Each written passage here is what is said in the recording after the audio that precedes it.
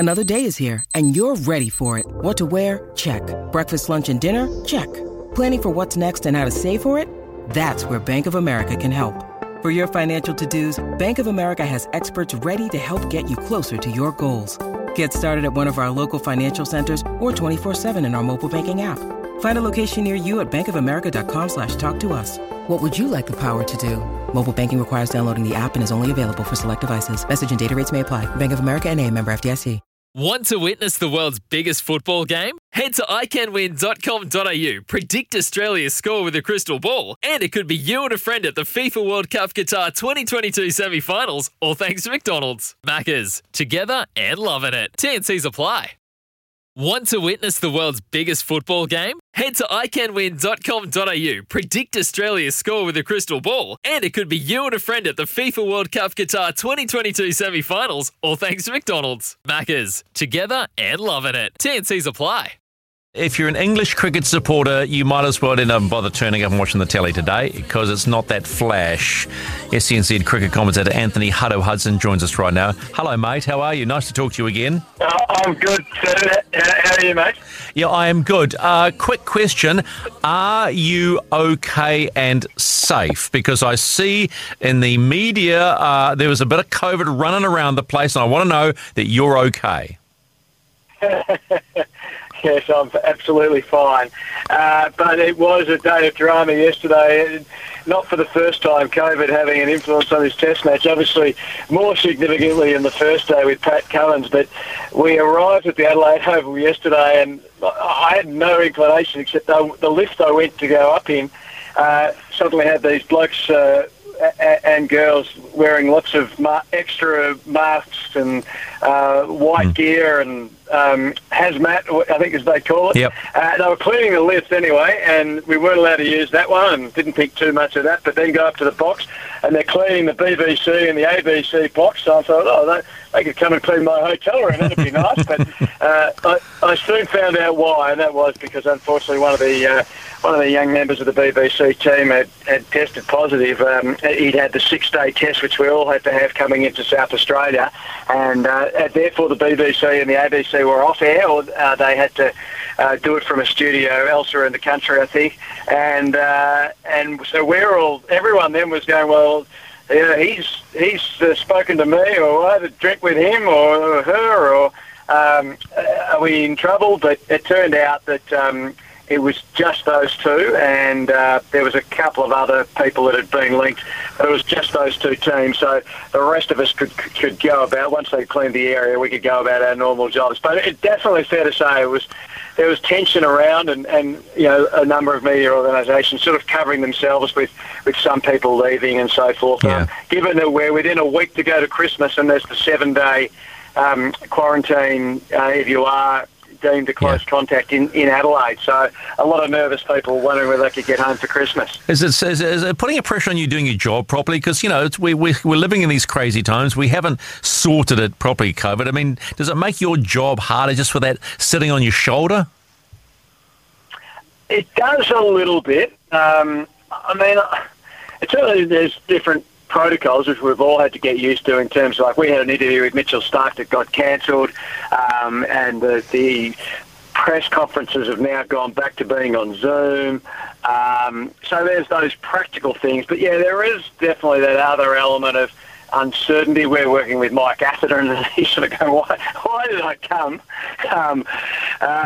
It's probably, though, as weird as it sounds, when we get back to Melbourne and then Sydney, because there's so much COVID there, the rules are actually less stringent, which seems ridiculous, but they're less stringent around contacts and that sort of thing. So, there's two elements where you have an anxiety. You have an anxiety about catching the disease, which everyone has now got to a point here, well, most people anyway, unless you have a underlying health issue, that where it's just kind of, we're vaccinated and hopefully we'll be fine.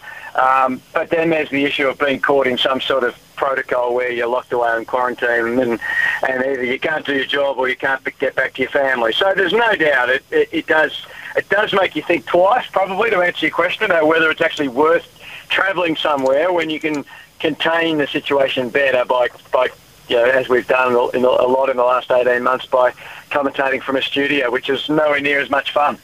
Hutto, before we break down how poor the English have been, Steve Smith is the skipper in for Pat Cummins.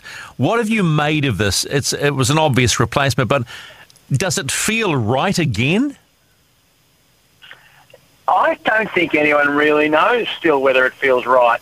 I think Steve has really enjoyed it, and good luck, I say, in terms of that. I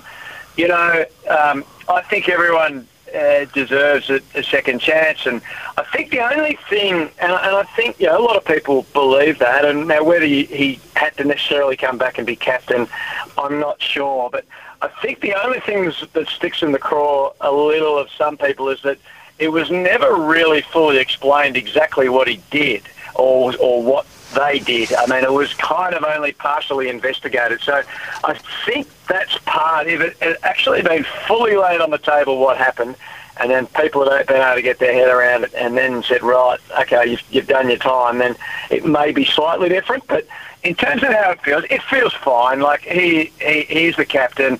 I think he enjoyed, as a batsman, particularly in the first innings, he enjoyed being in there with the responsibility on his shoulders.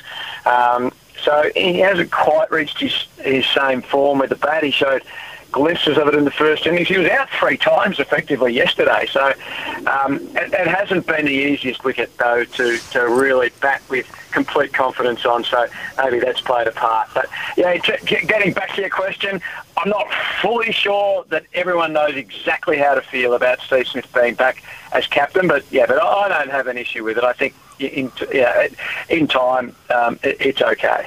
Yeah, well, considering you're on top on this test and it looks like you're going to just roll them, it doesn't really matter, does it? 386 runs the English need, and now they're saying they might have got their selections wrong. That is a paltry excuse, isn't it? Well, actually, they've had 2 sessions the last 2 days where they've looked a lot better for a period. There was Milan and Root the day before, and then first hour yesterday they bowled really well, and I think they got their line. I think they got their lengths right. It's easy to say. It's much easier to say this from the outside, but I think they definitely got their bowling lengths wrong. They bowled the ball too short on that first day. They were worried about going for too many runs, but they looked much better yesterday when they put the field in front of the wicket and pitched the ball up, and the Australians did struggle for quite a while. It does seem they didn't have a spinner, and I understood why, because Leach was smashed out of the attack in Brisbane, but they needed a spinner here. They really did. So they had to probably hold their nerve and play Leach one more time. Again, there was a lot of people saying that they shouldn't do that. So, but and even the whole thing of saving Anderson and Broad for Adelaide, well, Broad's probably been better than Anderson. Anderson's been okay, but pretty much anything they've tried hasn't really worked. So, and then poor old Joe Root, he cops one. Where? Ow! Clackers, right in the clackers. A pre-game with the dog stick, the fielding coach or the spinning coach just throwing a few down, and he didn't have the protector on, and so he cops one, has to go up to the hospital, he gets the scan. And then Mitchell Starc last night, and I don't know why we all laugh, but we all do. But we're boys, that's why we laugh. What was that? We're boys, that's why we laugh. It's cheap humour. Yeah, that's true. I think when he was, not so much when he got hit, but when he was trying to run between wickets, it was quite humorous. But it's a bit sad. If you were going to have any hope of another Adelaide Christmas miracle, then Joe Root had to be there when play starts later today, but he won't be. So now it's down to Ben Stokes and getting some support elsewhere. But it's a matter of time, and then Australia are 2-0 up, and then things really have pretty much slipped away. And getting back to your question about England selection, then they've got to decide whether they make changes or not and bring players in that haven't played, that had a few nets, or they just stick with what they've got. Alrighty, let's talk about impressive performances. I can't go past Nathan Lyons and Mitchell Starc when it comes to your attack. Yeah, well, Mitchell Starc, he's the best pink bowler historically, best pink ball bowler in day nights, and over 50 wickets now.